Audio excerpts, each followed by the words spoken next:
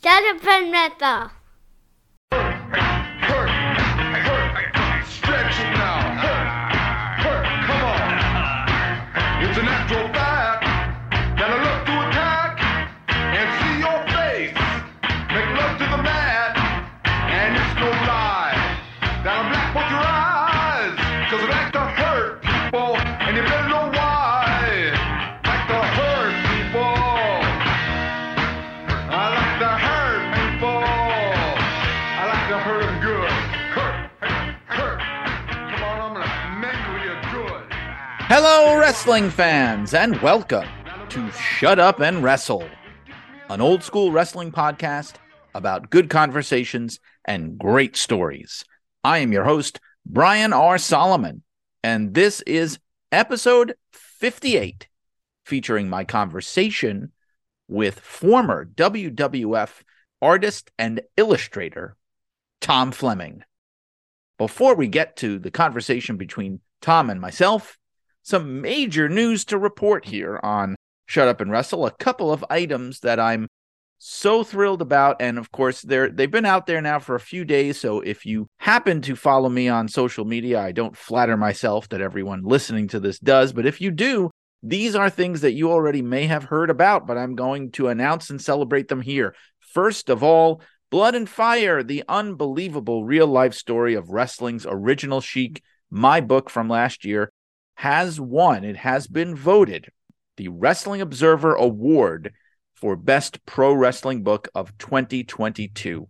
I truly and honestly did not see this coming. I've said to a lot of people that I thought this was Brian Gewirtz's award to win with his memoir that he also put out last year. But there have been some incredible pro wrestling books that came out last year. There was also Keith Greenberg's book, Follow the Buzzards, about wrestling in the age of the COVID-19 pandemic. Just I'm honored that this has happened, and I'm grateful to the subscribers of The Observer who saw fit to vote for my book, Blood and Fire, as the pro wrestling book of 2022. This feels like the end of an incredible journey that started, more than 3 years ago now, 3.5 years ago.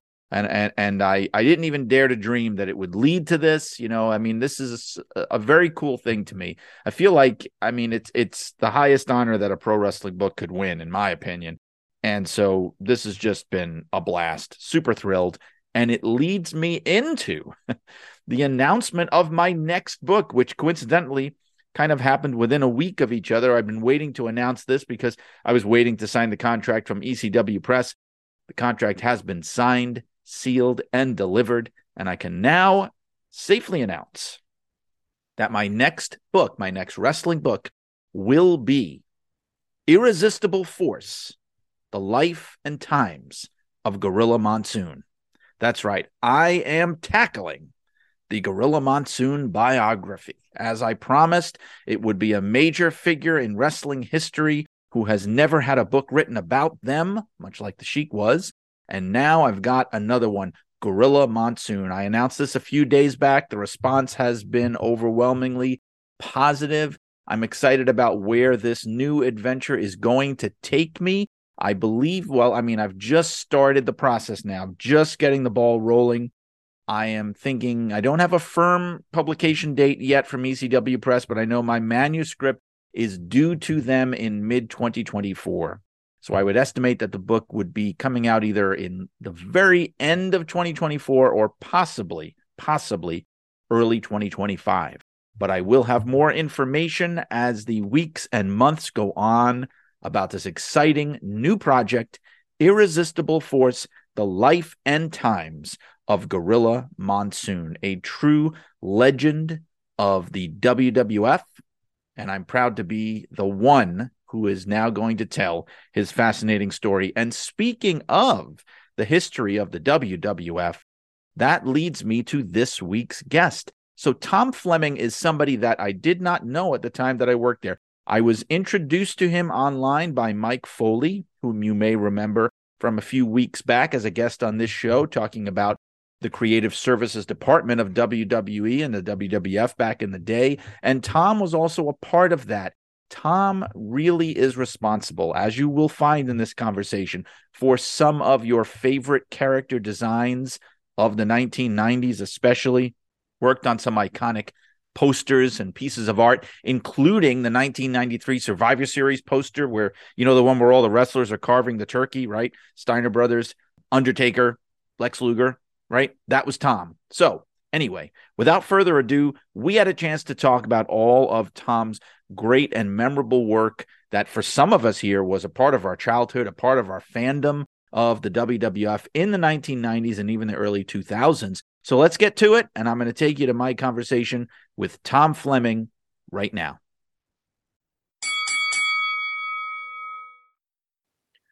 Okay, so this week on Shut Up and Wrestle, I am honored to have with me somebody who worked for WWE like myself. Our paths did not cross during the time that we were there. However, we knew a lot of the same people.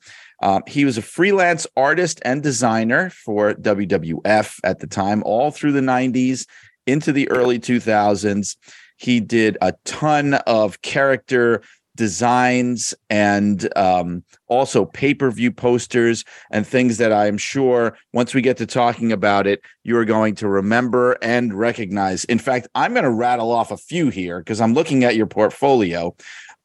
That you designed or participated in the design of characters like the 1-2-3 Kid, Crush, the narcissist Lex Luger, Adam Bomb, Papa Shango, Max Moon.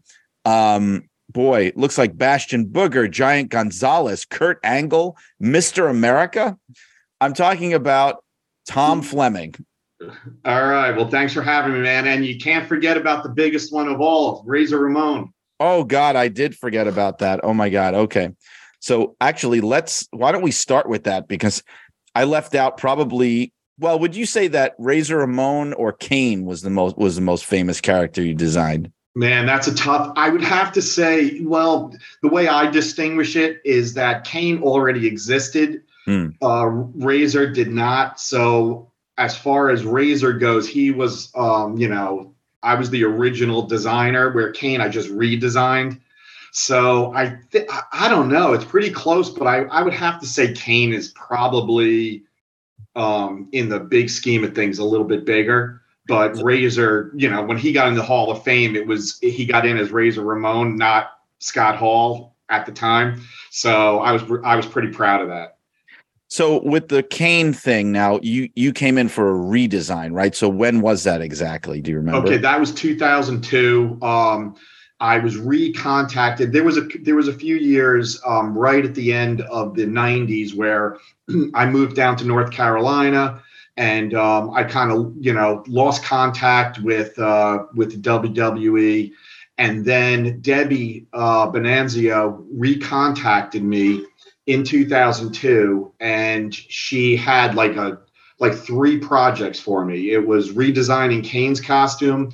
It was designing the sweatsuits for Team Angle. And then there was the funniest of all was that Mr. America Hulk Hogan gimmick. So yeah, those were the 3 kind of projects that I picked back up in the 2000s. So with Kane, I'm thinking, if I'm thinking of the timeline right, it's probably around the time that they had him take his mask off, right? So I think, and don't quote me, I think they did the whole thing with his mask off. And then when they asked me to redesign the costume, the comic book character Spawn was really big by Todd McFarlane. And one of the things that they requested was that the new mask that they were going to make for him have like a Spawn-like feel. So that was one of the parameters when I started working on that. So that was, okay. So yes. So there was that later mask. And I think another aspect of it was that it showed a little more of his face, didn't it?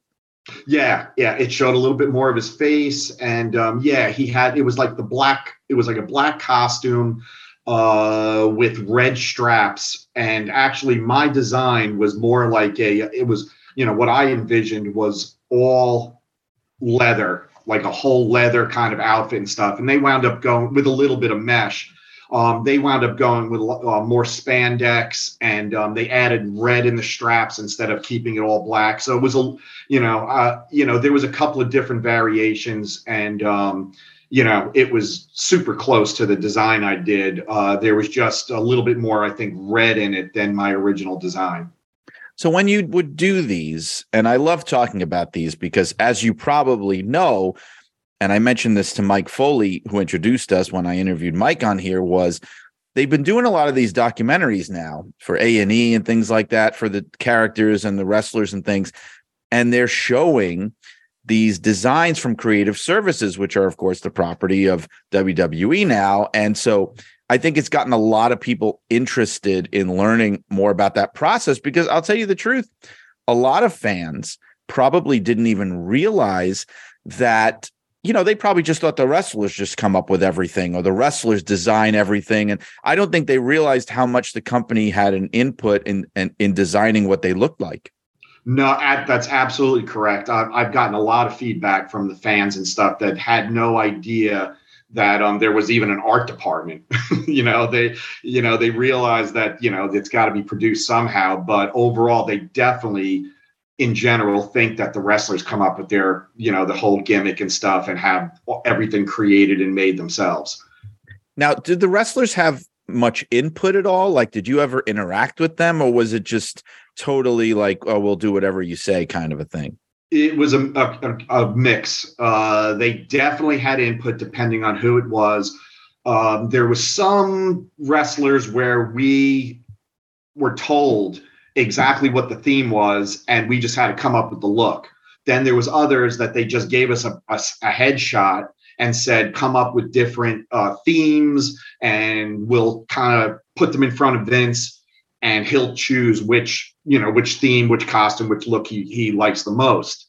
So, Papa Shango, for instance, was a predetermined concept. They said, come up with a Haitian voodoo, like a voodoo doctor. And they even said specifically, if you want to look at reference, look at the movie Serpent and the Rainbow. I knew it. Yeah, I knew it all these years. I knew it. Yep. So that, I did a little research, watched the movie as instructed, and then came up with the Papa Shango look. Whereas Adam Bomb Brian Clark was coming over, and they just said, come up with all different themes. And I believe the WWE has on their website a lot of the different kind of alternate themes that I came up with that were rejected before they decided on Adam Bomb. And there was like a commando, there was like a knight, like a medieval knight kind of thing with chainmail, like all kinds of, like, pretty much what I would sit down and I had a concept in my head. I would do that concept and then just start, after that was done, just start doing all random kind of different themes and concepts and stuff. And, sometimes they were just absolutely silly. Sometimes they were kind of cool, but usually the first concept that I came up with was the one that was chosen.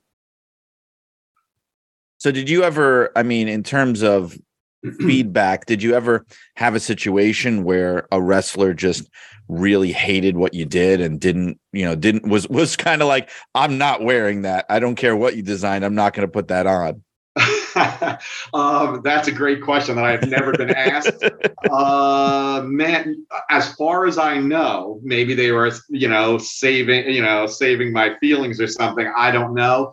But no, actually, usually whatever Vince picked was usually pretty strong, and the wrestlers really went along with it. The one instance where there was a revision was with Scott Hall with Razor, and I have to say, out of all the wrestlers, he was one of the most appreciative when he saw the designs. And during that day, I used to, to avoid rush hour, I would go work out at the gym down, on the second floor or whatever. And Scott came in one day and he was working out. He was in town and he, I guess, heard through the grapevine or whatever that I was the one that designed the costume. And he came over and he was super appreciative and was, thank you, brother. This is it. But he had one thing. He said, if you look at the original designs, I designed the costume with spandex pants, long pants. Yes. And he said, brother, I've been working on my legs way too hard, man. We got to turn those pants into trunks. And so I just took the razor designs from the pants, put them on knee pads, and, the rest is history, with the razor trunks. And that really is such an iconic design. I mean, like for people that were fans at the time, it's something that still lives on today. It's one of those classic 90s wrestler looks. It's right up there with Undertaker and Bret Hart. I mean, like with the razor blades and everything. One thing about it, though, and I don't know if they showed you this or made you aware of it, or I have no idea if you were a wrestling fan at all, but some aspects of his look were kind of carried over from what he had been doing in WCW before that, when he was the Diamond Stud, where it wasn't the costume, but more like he had the slick back hair and the toothpick, and he kind of was playing that slick character, but he hadn't really taken on the Scarface thing yet. Yeah. And he was one of the ones that they knew what the theme was. They came to us and they said, it's going to be a Scarface type theme. I believe, if I'm correct, that Tito Santana came up with the name. I heard that, yeah. And then I designed that one of my prouder with the costumes. Usually I design the costumes, and then somebody in the art department designed the logos. That was one particular one that my logo and the costume was both picked, where that was the first logo that I ever even attempted. And wow. And I was really proud of that, because they put it when I designed it, I put it on the back of his on the vest also. And I think the logo probably has lived on even more than the costume, because I mean, that is just instantly recognizable. And that's the thing, I talked to some other people who worked in creative services and things over the years.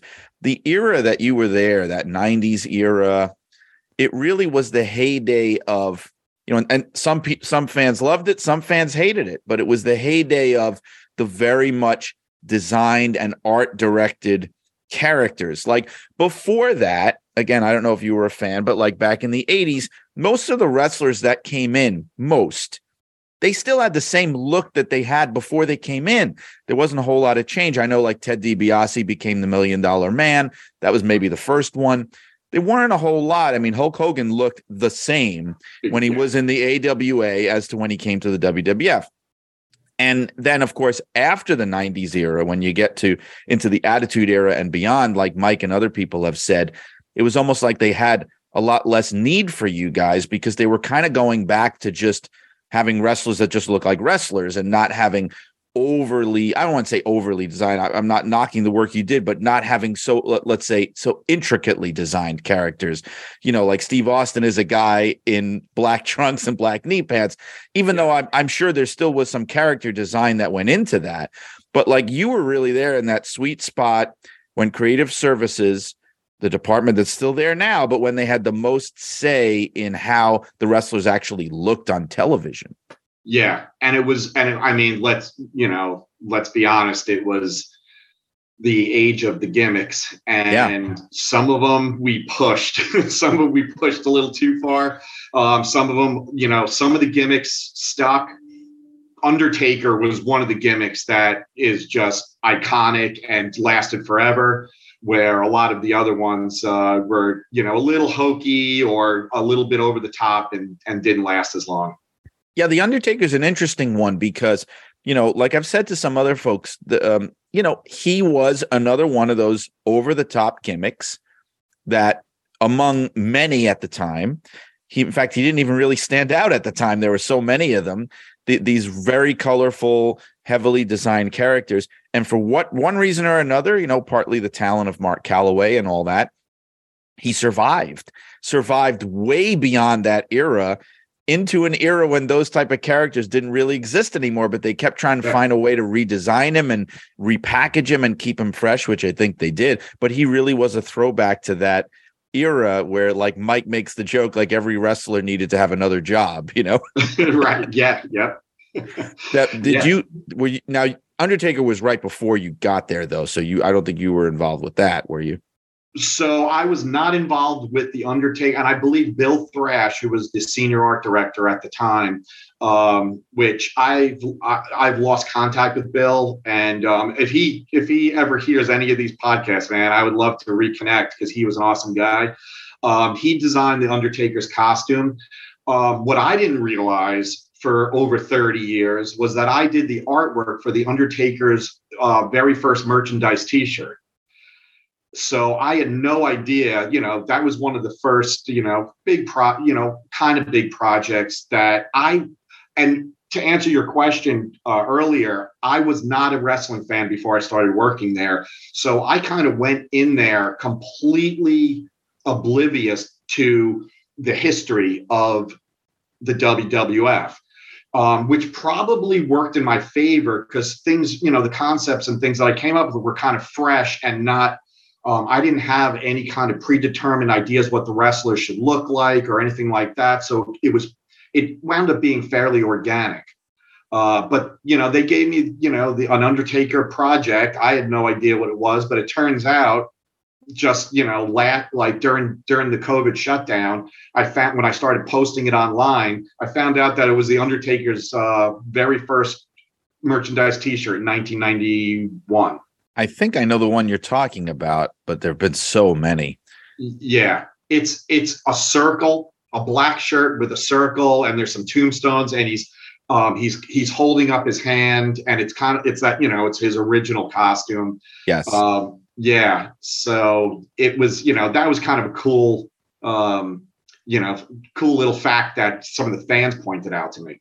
And how often, if ever, did you get the experience of actually being at a live show and being able to really take it in and say, and in living color, in reality, the designs that you created, living and breathing and in the ring? Like, did that happen a lot?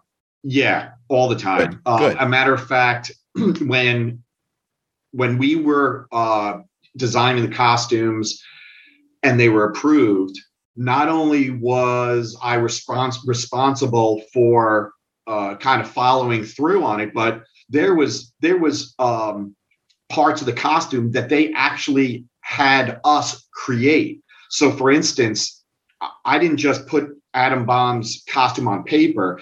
When it got approved, the costume girls in Chicago would create the spandex.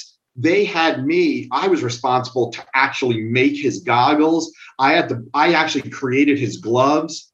So, Papa Shango, me and my buddy Jay Jarsdorfer, we created the rain stick and, did all the elements of his top hat and came up with, the necklace with, those are all real bones that Jay actually collected through the years. And they were fox bones, chicken bones, deer, like all kinds. And so they were authentic. And we would have to come up with the accessories and the props a lot of the time. So when they had the TV tapings, we had to show up and make sure that everything with the costume went smoothly, right down to the wire. And I have stories being backstage, both positive and negative, and entertaining, interacting with the wrestlers. So yeah, I did interact with the wrestlers quite regularly. And so you were, like, we were talking about this before, but the time frame here, I think you had said you were there in the office, present as a freelancer in Stamford from 91 to 94, right? And then later on in the 90s, you were working from home freelance. Is that right? That's correct. Yeah. Yeah. And so, like, getting to actually go to the shows like that and interacting with the talent, is that something that mainly was happening in the years that you were in the office, or was it all throughout? Okay. Another good question, because it was actually, I was there at pretty much the peak of the kind of Hulk Hogan era. Sure. And so when I started in 91, that was right before we moved into Titan Towers. So we were working out of a office building in Stamford, downtown Stamford. And then all the word got out that the building was almost finished, this and that. And then I was there when we transitioned into Titan Towers, and the money was flowing. It was, Vince was expanding and, did the WBF, and it was super exciting. And during the TV tapings, it was, there was all kind, they had giant buffets beforehand, and it was like a pretty big deal. And then as the years went by into, probably kind of getting close to the mid 90s, that's when a lot of scandals started happening and this and that. They started laying off a lot of people. The budgets started getting cut. And there was a major decline in, a lot of the flow of money. So, we had rent-a-cars and hotel rooms and buffets and this and that with the TV tapings. And then it was like, you got to share a car. Then you have to drive your own car, share hotel rooms. Then it was, and it was like, it just started, really dwindling. And then, I guess right around when it started really getting dire is when they started laying off the freelancers. And I was one of the last ones to, get released. So yeah, like I know that mid 90s time is really kind of the lowest point for the company in terms of, business really in the toilet. That was a little before I got there, but I remember even talking to people that I worked with that had been there that were saying, from the office perspective, they were like counting pencils, literally, like office supplies, like rationing everything out and, to try to balance the budget. In fact, I don't remember what year it was, but it's right around there, 94, 95, 96. I think it might have been the only year or maybe the first year that they ever had a loss. They lost like several $1 million, and which is funny to think now because they're like a multi-billion-dollar company. Yeah. And Vince is like worried about, like $5 or $6 million that he lost or something like that. But I mean, at the time, like you said, it was dire. I remember, I lived in New York and I used to go to the Madison Square Garden shows all the time. And I remember a couple of shows where, Madison Square Garden at that time would seat like 19,000 people. And there'd be like 3,000 or 4,000 in there, which is so funny because that's kind of not too far off from what they draw today for a regular house show or whatever. But back then it was like end of the world numbers, so I'm sure that was, reflected in the office as well. Yeah, for sure. I mean, there was all kinds of red flags and, it got to the point where the cafeteria shut down. Then they started renting the second floor out to a travel agency. And, I remember that. Yes. Yeah, it got I heard about bad. it. Yeah. It got pretty bad. And then they laid off all the freelancers, and Adriana, who was my art director, she kept me on, and I can't thank her enough because I was a young kid when I started there. I mean, I was like 22, 23, and she kept me on as long as she possibly could. And I was the only freelancer that was still working in the art department at the time. And then she just said, it's that time. We're going to keep you on. You'll work from home, but they're taking all the keys away, the electronic swipe keys away from all the freelancers. So yeah, it was pretty wild. One thing I loved about The Office, because when you talk about the electronic keys, it brings back a memory. I don't know if this was the case when you were there, probably so, but I remember when you had those keys, I mean, that building, they were typical office hours, but you had access to that building any time of day or night. There were no restrictions. I remember a couple of times, not often, because I had kids and I hated to run out when I didn't have to, but like going there in the middle of the night just because of something that struck me, oh my God, I forgot, blah, blah, blah, or just an idea that I didn't want to forget or something that I knew it needed to get done the next day. And I was trying to get a jump on it. There were a couple of times I went down there in the dead of night and there'd just be a security guard basically, and I could get in and do whatever I needed to do, and there was never any issue with it. And other people did it too. Yeah, sure. I mean, it was like I remember having pay-per-view parties where the art department would get together at somebody's apartment in Stamford, and we would all watch the pay-per-view events and see, there's so and so's logo and costume and stuff. And after there would be times where I forgot something or whatever, and just run backs, do the swipe. And what it was exciting. It was a beautiful building, and everything was brand new. It was pretty wild. But yep, access, complete access to everybody. And it's funny, you were talking about experiences dealing directly with talent at the shows and things. I've talked about some of my experiences on here. And of course, the ones you tend to remember and repeat the stories are usually the ones that are just outrageous or sometimes not the best experiences. But I have to say, for myself, the large majority, and your mileage may vary, but the large majority was positive. I remember being really intimidated at first, thinking, pro wrestlers, oh my God, they're going to eat me alive. I mean, look at me. I'm like, especially back then, I'm a 98-pound weakling in my 20s. And for the most part, yes, some memorable exceptions, but for the most part, they were a good bunch of people. They were generally professional. And from our point of view, we were working for things for the magazine where they weren't making any money from it. It was just getting publicity in the magazine. And so sometimes they would be a little less patient about that because, if you're sitting for a photo shoot, if it's for a t-shirt or you're doing something for merchandise or something that's going to put money in your pocket, you're going to be more enthusiastic. But other than that, I had mostly positive experiences. Same here. I mean, I was really interactive with the wrestlers at times, and overall, it was just a fantastic experience.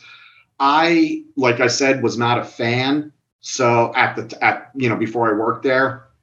So, but I did have my negative experiences, and some of them were pretty wild. When you just said that the wrestlers were, you were worried they were going to eat you up and stuff.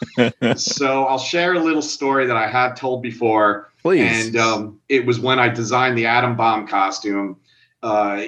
I was responsible to go backstage and the first TV taping and all that kind of stuff and make sure the costume went smoothly as goggles and gloves, and make sure that everything was good. And I was backstage, and out of nowhere, Mr. Perfect, Kurt, came storming over to me, and he got in my face screaming. I'm talking right in my face, screaming.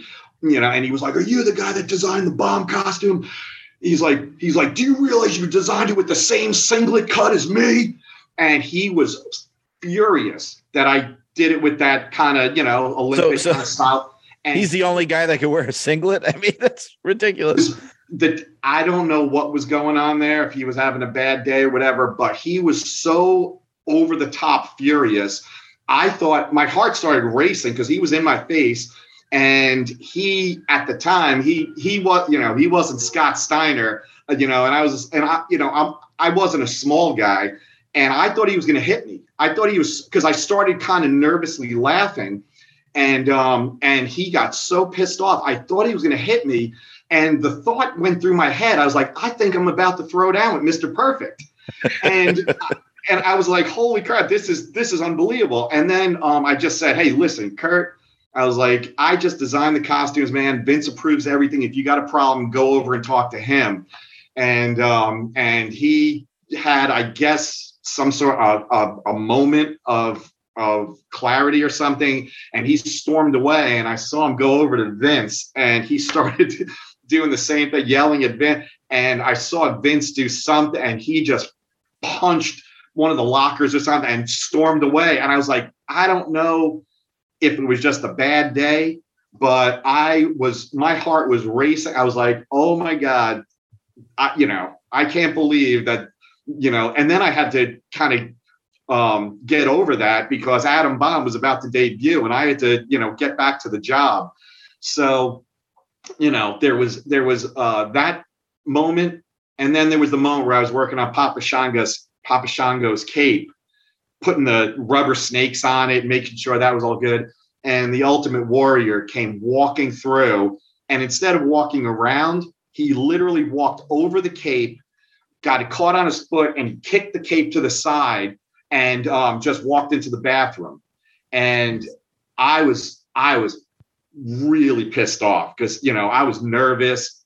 I wanted everything to go really well. And, the arrogance was kind of, over the top.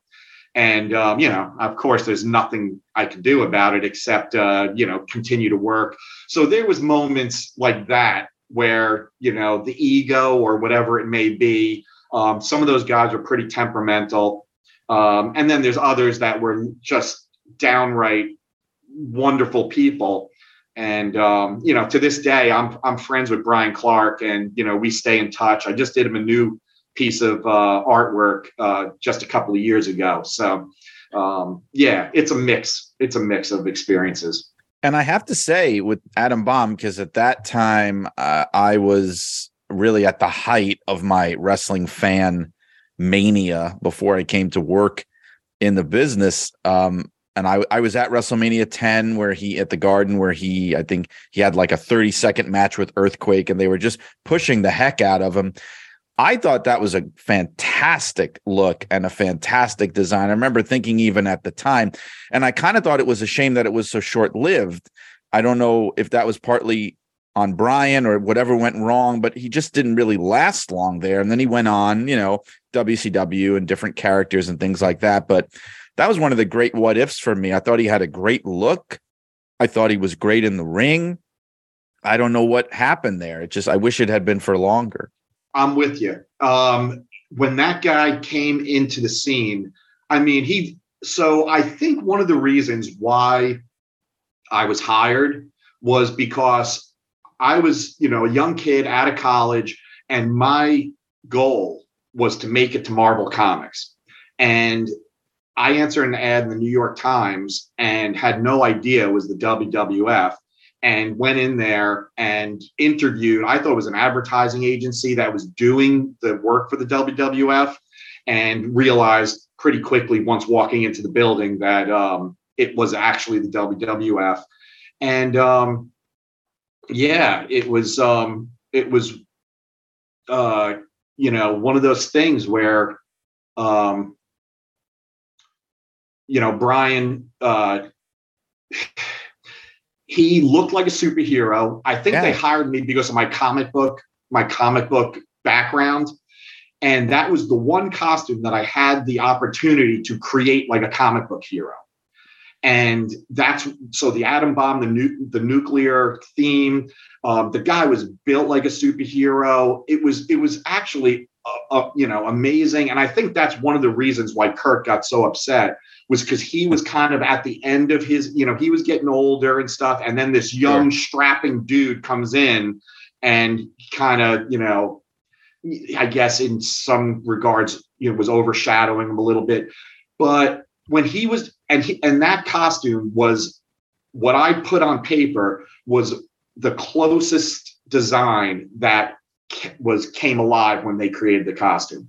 So I had huge, I thought it was one of my favorite costumes of all of the ones that I did. And I had huge hopes for that character. And he did do really well for a while. And I'm with you. I don't know exactly what the reason is. Sometimes it's just contractual or, whatever, things behind the scenes that we might not know. Yeah. So I suppose I can ask Brian and get his actual take on it. He's got the real answers.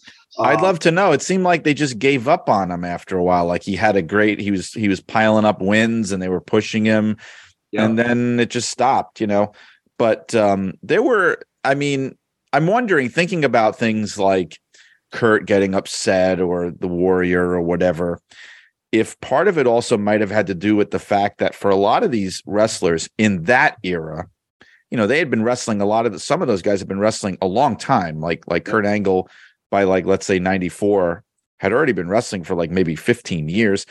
And so they kind of predated that era of you guys and these kind of high concept designs and things. So I'm wondering if some of them just didn't have patience for it. If they were just like, oh, this is ridiculous. What are they trying to put on me? Let me just have my match. I never had to worry about this before I worked here. Why do I have to worry about it now? I'm wondering if that ever came into play. I'm sure that it did. I mean, let's face it, when the gimmick started and, Kurt was one of the guys that he didn't have a gimmick for the most part. He had a name and he had, his look, and it was pretty much straightforward, wrestling singlet. He went out there and it was his personality that was really the attraction.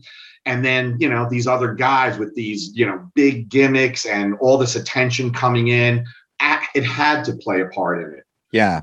It's like Showgirls, Sure. Right?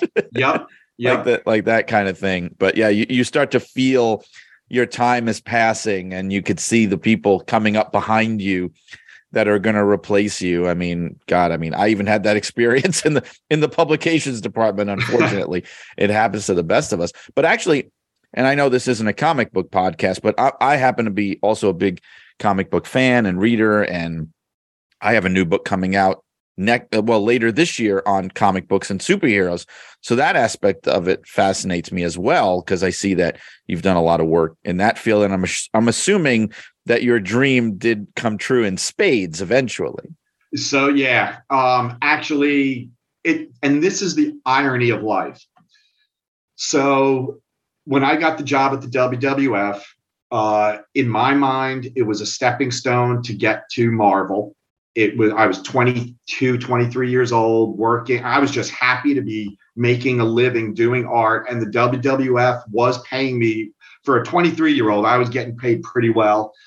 And eventually, when I left the WWF, a buddy of mine, Dave DeVries, almost that same week that I left, had a gallery show in Manhattan. And he said, come down. My art director from DC Comics is going to be there, and I'll introduce you guys, this and that. And one thing led to another. I showed them a portfolio, and it was all wrestling stuff. And they were it sounded to me like, don't call us, we'll call you. And about a week later, they gave me the Superman trading card for the DC Master Series. And amazing. Yeah. So it was one of those things where I was, I really didn't have a whole lot of confidence that I had I had what it took to be a comic book artist. But yes, it went. And now I've done a lot of stuff for Marvel and DC through the years. Well, the question I have about that, and forgive me for if I'm asking ignorant questions that I should know more about, but being that you're a painter, I'm seeing that was your main focus in comics covers and kind of art pieces as opposed to doing internal, work on books, or would that be correct? That's very correct. Like an Alex Ross kind of a thing. Okay. So in order to do the interior art, there's an element of speed that is necessary if you're going to make any money and hit your deadlines. I was not the fastest. So I would pull my all-nighters, and I took my deadline seriously, and I definitely hit deadlines.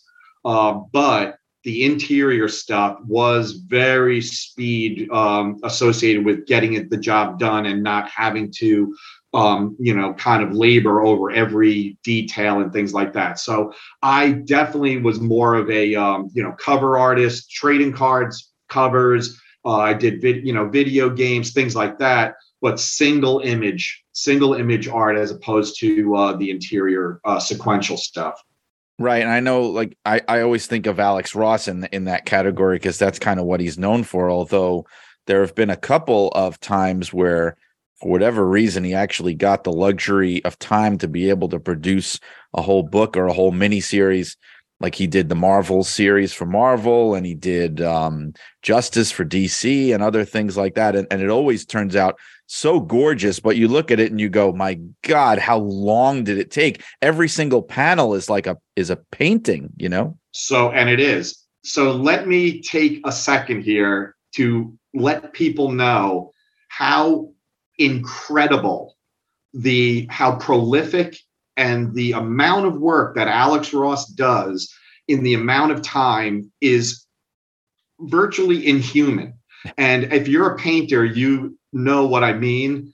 It is. I am absolutely flabbergasted how much work that guy puts out, and keeping the quality at what it is. And for how long? For how long? I mean, for how it's absolutely incredible. The first time I became aware of him was Marvels, which would be like 30 years ago, maybe at this point. Yep. That was wild. And I really think that the stuff that he did has had a huge influence on the movies they're making, and just a lot of the posters and designs. You can see it. Like, I saw it very recently with Black Adam with Dwayne Johnson, The Rock, where the posters and things, even some of the shots in the movie were like straight out of Alex Ross paintings, like directly out of that.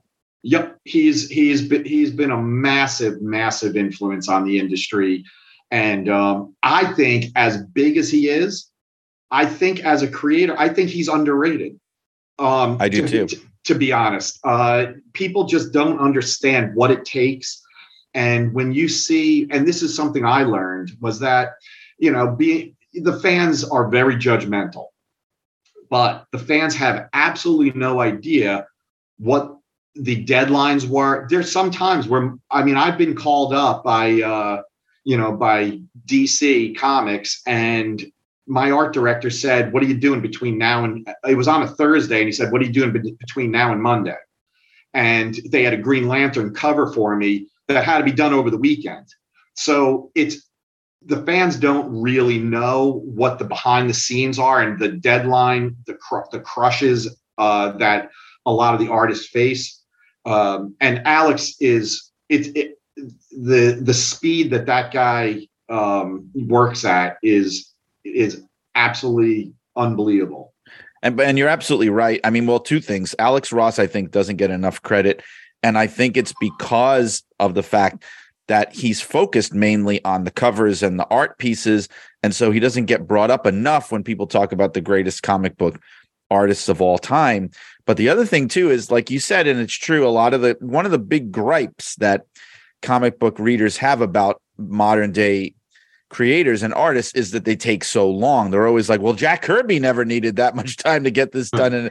I think part of it is the work is more elaborate now. The work is more detailed, and, it's like a double-edged sword. The fans demand, a higher level of art all the time, realism and detail. And, I think like people like Todd McFarlane and those guys spoiled a lot of people in that area of what to expect. And if you want that, it takes a longer amount of time. Like I love Jack Kirby and people of that era, but what they're known for is working really, really fast.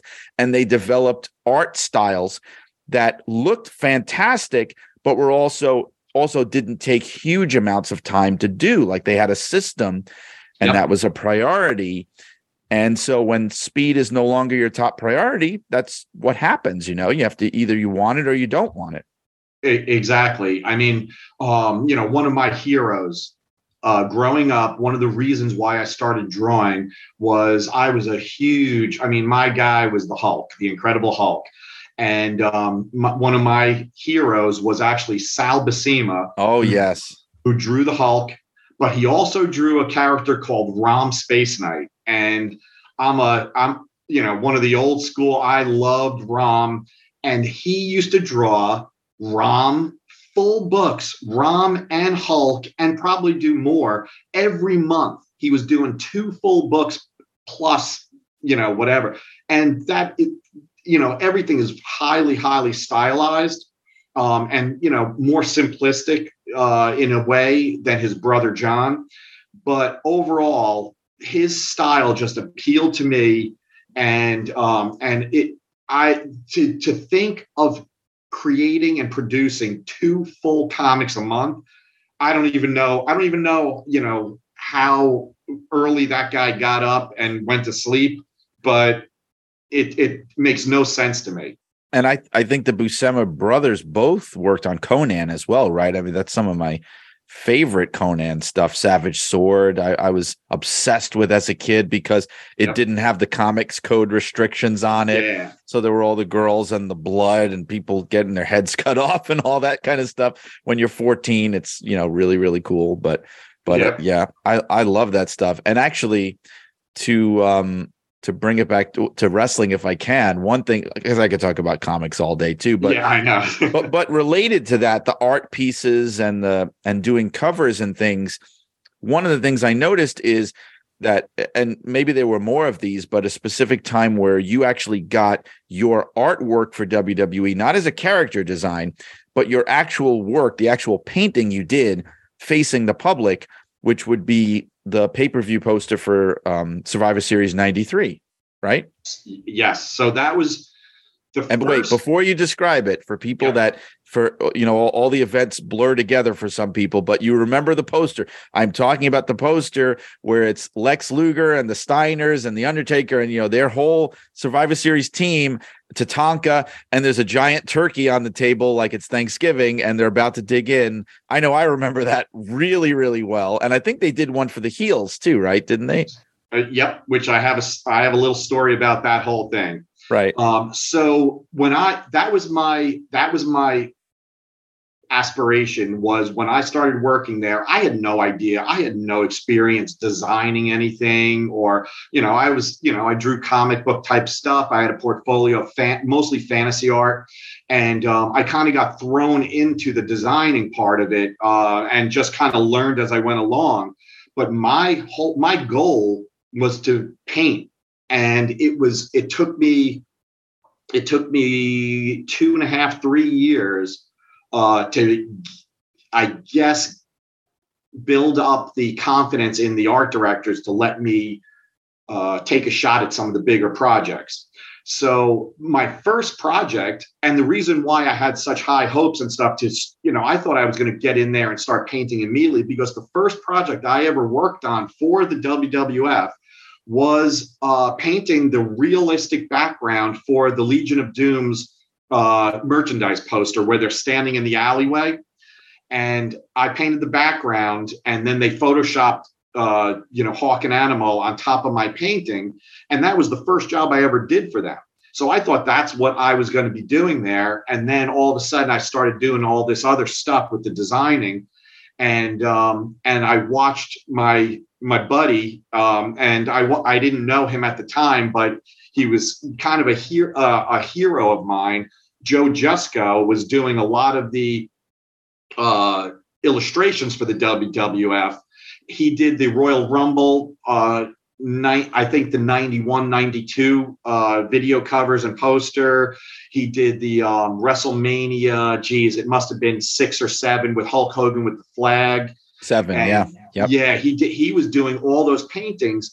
And I'll be honest, while I'm sitting there designing these costumes, not realizing even what a big impact these costumes are going to have, in the big scheme of things, I was feeling really kind of crappy about, myself, of being like, why don't they have the confidence in me to do these paintings? Why are they hiring out, illustrators outside of the company?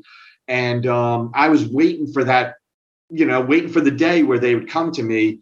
And that was finally the Survivor Series was the project that they finally came to me and they said, this is what we've got, blah, blah, blah. They described the scenario and they let me do my thing with no intention at the time of doing that second heels painting. So when I finished the first painting, I brought it in, showed it to them. They were so thrilled with the outcome of it that and I was going on vacation in it was like 36 hours. I was going to Europe on vacation. They already showed Vince, and Vince or Debbie, I'm not sure who came up with the idea, came up with that, the idea of turning the page in the magazine and having the heels with the Lex Luger turkey. And they said, listen, this is the deal. We need the heels painting. And I said, I'm leaving in a day and a half for Europe. And they were like, well, we got this directly from Vince, and really we're kind of in a pickle here. We already committed to it. So I went home, put on a pot of coffee, did that painting in 24 hours, brought it back in. They absolutely loved it, got on a plane and slept all the way to Europe. So it was brutal, but one of the proudest moments of finishing that painting in one day. And I'm looking at it now. And of course, for people that remember, the team was Yokozuna, Ludwig Borga, and the Quebecers, Jacques and Pierre. Yeah. With the big turkey. Yeah. I remember the face one. I don't think I had ever seen the heel one, because was that run only in the magazine, or was it run like only in the magazine? Okay. As far as I know, the magazine is the only place where it appeared, where you turn the page and there it was. Yep. That's great. It is. But now the one little thing that also happened after I finished that painting, and they actually let me do it after I got back from vacation. That's when Tatanka got hurt, which, I mean, it's ironic that a Native American was celebrating Thanksgiving, but he got hurt and was not able to compete in the event. And they had me paint Undertaker in the exact same position for the video cover that they photoshopped into the painting. I see that now, right? There's the two versions. One with Tatanka, he looks like he's about to scalp the turkey or something. Yeah. and then the Undertaker taking his place. And I'm trying to see, that was the era. No, okay. I thought it was the era when the Undertaker was wearing that mask. Did you have anything to do with that? Remember when they had him wear that Phantom of the Opera mask for a while? No, I had nothing to do with that. Yeah. Good, so I can say that it stunk without hurting your feelings. But yeah, you know what? I have a pretty thick skin, and I have no problem with the truth. I live for the truth, so I would tell you. I mean, the designs are all great. I mean, I have a soft spot. Maybe it's because I was a kid for some of this, and the designs are all fantastic. Even things like Max Moon, and which I understand probably went through a ton of changes, and Bastion Booger, who I guess in this design I'm looking at, looks like he originally had like some type of a helmet or a mask. Is that right? Yep. The original concept for Bastion Booger was for him to be a gargoyle. A gargoyle. And Mike told me that he came up with the name Bastion Booger, Mike Foley. Did not know that. See, yeah. The artist never really came up with the names. It was always one of the art directors. I believe Tammy Hines came up with Atom Bomb. So I had no idea that Mike came up with Bastion Booger, but he says. Yeah, but that gimmick cracked me up when he would sit on his opponent's face, blow his nose, and then put the handkerchief over their face, like the death thing. But yeah, he was originally supposed to be a gargoyle, and because of production time, they just couldn't have the mask produced in time, so they just went with the costume without the mask. Now, some of the later stuff that you did in later years, like Team Angle, you said, and the Mr. America gear for Hulk Hogan, that was pretty late in the game. That would be about 2003 or so. So, like at that point, were you pretty disconnected from the company, and these were just kind of like one-off things, or were you still, how did your relationship come to an end with the company? Really, it was, I did those, when I don't remember how I reconnected with Debbie, because there was a good period of time, probably like 97 through, or 98 through 2002, about 4 years, that I had no contact and did not work for the WWE at all. And then I don't remember, I think it might have been part of like when Yahoo groups started up, and, the internet really started, kind of like taking off where people would be able to connect. And I don't remember how we reconnected, but I got an email from Debbie asking me to do those 3 projects. And, after I did those 3 projects, I think shortly she left the company, and she was pretty much the last contact I had there. That makes sense. Everybody else was new. Right. And I know there was, like, after Mike left, this would be like around that same time period. I do remember I want to say around 03, 04, there was a huge kind of a bloodletting that happened in creative services. They got a new director. I think either replaced Debbie or somebody under Debbie. It might have been somebody who replaced Mike. I won't mention the guy's name, but I mean, he came in and just cleaned house. Like, Wow. it was like we went downstairs. It was so bad that because we had a lot of friends in creative services in the publications department. And when I started in 2000, we were all on the same floor. And then later on, we moved down to the first floor and you guys were still on the second. And I remember when we heard about it, it was so bad. We came upstairs to see which of our friends were still left. I mean, it was that bad. It was like this guy came in and just gutted the place and just put in a bunch of his people. And a lot of them were people that had been there for many years. So that also might have contributed to why maybe they didn't reach out to you, because everyone that knew you was gone by that point. You know, that had to be. And that's when, so this is the first I'm hearing of this for the most part. It doesn't sound completely, new. So maybe Mike years ago kind of told me a little bit about it, but I had no idea that there was a complete cleaning of house. And, I was disconnected by then. So, and I moved on. I started working for Marvel in DC, and I didn't rely on the WWE at the time. So it wasn't even like I was checking in for the most part. So yeah, this is all new to me. Had no idea. And that absolutely had to have a factor in why I never got called back. Yeah, it happens a lot in that place, as I'm sure where they go through these housekeeping periods and just, it's like a whole new era. They're going through one of them now where, like, I know people that I knew from when I worked there, and that's a long time ago now, and they were there before me in some cases, and they're gone recently, and things like that. So there's a lot of turnover in that place. Not a lot of people get the retirement watch, For sure. Yeah. And also, like you mentioned, in the era when you were not doing as much work for them, like we said at the beginning, that was the era where they were relying less on character designs. I mean, So they probably needed less manpower at that time too.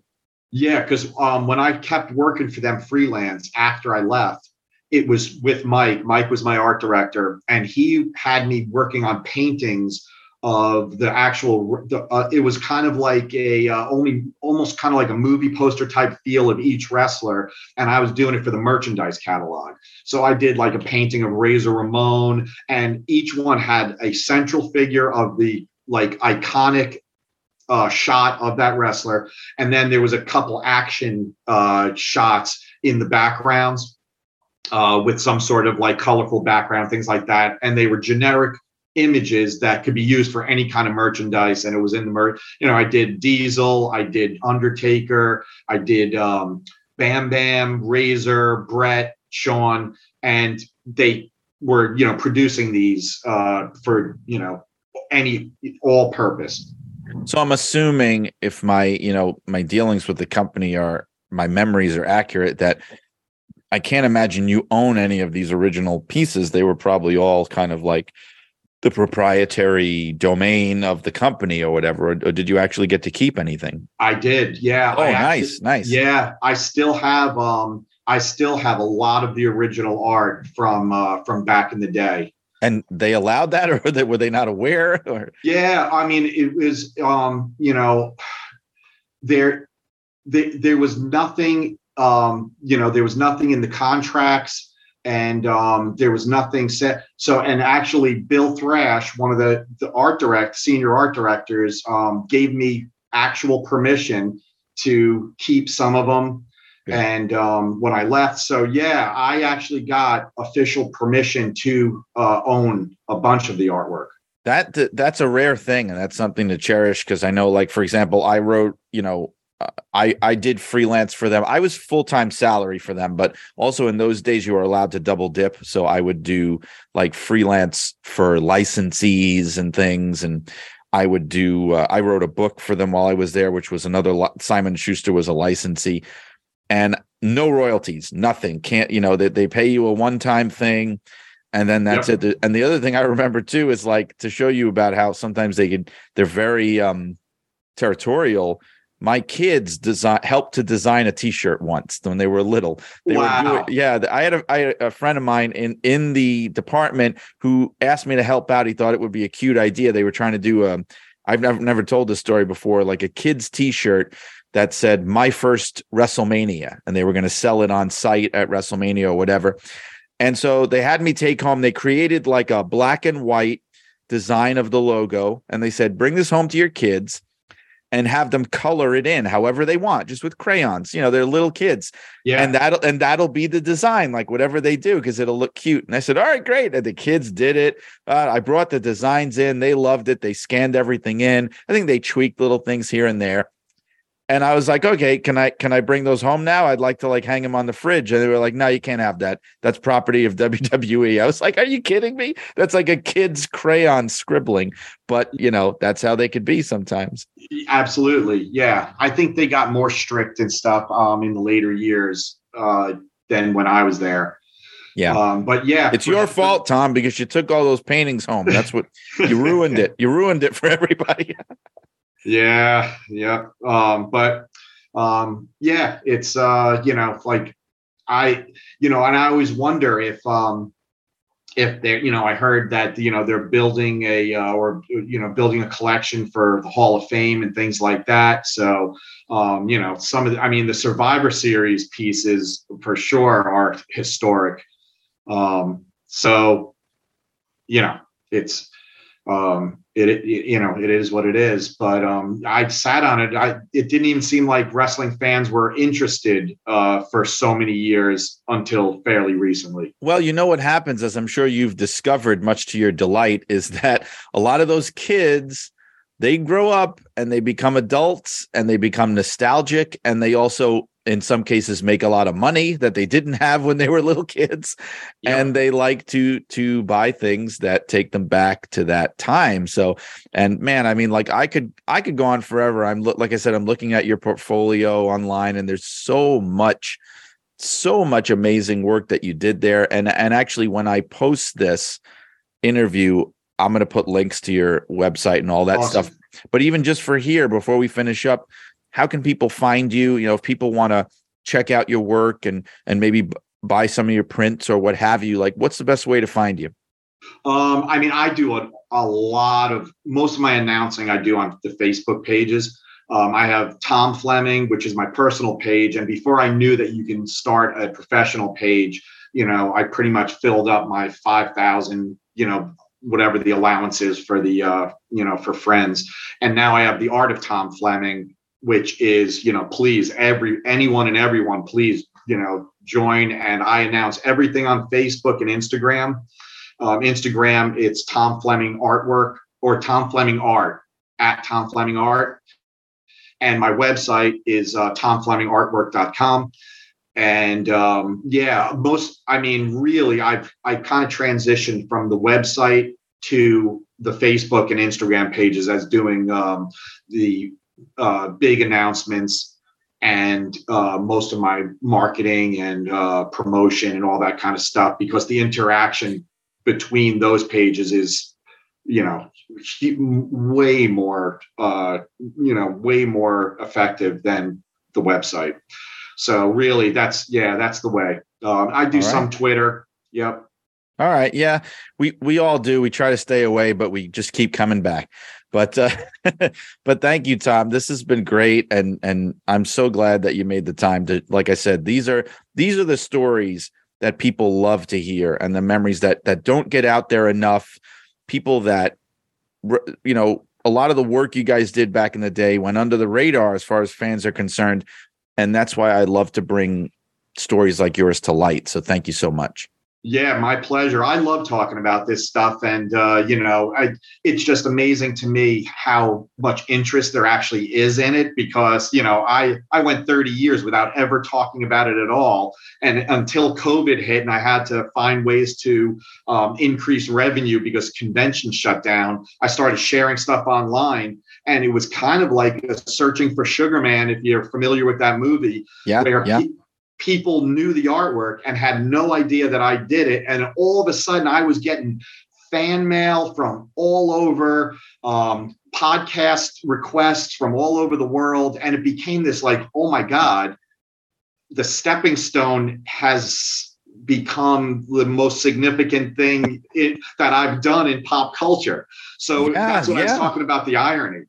That right. I mean, that is an incredible thing. And I would be one of those people that you mentioned who didn't make the connection. Like I said, we didn't really cross paths there. And you were, out of the building by the time I was there. And the last pieces that you did, I was there for, but I mean, you were from home. So, the first I knew of you was a recent conversation I had with Mike Foley. So with Mike, yeah, I'm so glad that he made the connection. This has been really great. Thank you so much, Tom.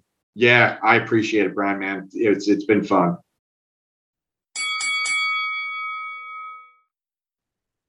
There you have it, folks. My conversation with Tom Fleming. And I hope that conversation brought back some fond memories, or maybe not so fond memories, of the 90s WWF for you, depending on what your take of that era was and of that company was. Either way, I hope you enjoyed it. I know I did. Thank you, Tom, for being a part of the show. And I'm also looking forward to next week's show, which harkens back to some of the work I did on Blood and Fire, because my guest is going to be A.T. Huck, who was an acquaintance and colleague of the Sheik. He worked as a referee. He actually refereed the Sheik and Bobo Brazil's last match in 1991. And he also was a promoter and has been and is a promoter in the Michigan area of independent pro wrestling. A.T. Huck coming to Shut Up and Wrestle next week, and other great guests in the weeks to come. Well, I'm glad that you asked. We've got people like Phil Schneider of The Way of the Blade and also of TheRinger.com. We have Mike Clark, who worked in the Toronto office of Jack Tunney. He is coming to the show. Michael Cavaccini, the author of the upcoming book on the first 20 years of Impact Wrestling TNA. He will be here. And I'm also excited to say that Mary Fries, the daughter of Pampero Firpo, who you may have heard a couple of years back on the Mothership, the 605 Super Podcast, Mary Fries will now be a guest coming up on Shut Up and Wrestle in the weeks to come. So subscribe to the show, follow the show. You can find us in so many different places. Our website is suawpod.com. You can also find us at Spotify, Google Podcasts, Apple Podcasts, Podbean, Podcast Addict. Wherever you find the great podcast that you love to listen to, you will find Shut Up and Wrestle, including you'll also find the other podcast that I do, the PWI podcast, which I co-host with Al Castle. Look for that as well, wherever you find your favorite podcasts. And while you're doing that, please do go ahead and join the Shut Up and Wrestle Facebook group. Shut Up and Wrestle with Brian R. Solomon. We are swift approaching 1,000 members. Let's make that happen. If you want the latest updates on the guests who have been here on the show, if you want to find out about Irresistible Force, my new Gorilla Monsoon book that I'm working on now, go and join Shut Up and Wrestle with Brian R. Solomon. If you're interested in picking up the last book I did, Blood and Fire, the unbelievable real-life story of wrestling's original Sheik, is still available in print, digital, and audio copies on Amazon.com, at Barnes & Noble, and many other fine retailers. So go out and get it or order it from the convenience of your own home. However you want to do it, just do it. Another thing I want you to do is listen to the wrestling news every morning. Give us 10 to 15 minutes of your time as Arcadian Vanguard brings to you your one-stop shop in audio form, thanks to the dulcet tones of Mike Sempervive, for all of the day's professional wrestling news. TheWrestlingNews.com. Check it out, subscribe, listen. You will not regret it. If you are interested in picking up the magazines that I write for, there's one you may have heard of called Pro Wrestling Illustrated. You can get it on pwi-online.com. Inside the Ropes magazine, which is a fine UK publication that I contribute to, you can order digital and print copies there at InsideTheRopesMagazine.com. So please do go there and do that. And if you're looking for me on social media, you can find me on Twitter and Instagram at Brian R. Solomon. You can find my author webpage on Facebook Brian Solomon Writer, and on any one of those social media platforms, you will also find the links to my newly updated author website on the World Wide Web. Shut Up and Wrestle is a production of the Arcadian Vanguard Podcast Network. And as always, this has been Brian R. Solomon asking you to keep those cards and letters coming in and reminding you that he who will not reason is a bigot, he who cannot is a fool, and he who dares not is a slave. So long, wrestling fans.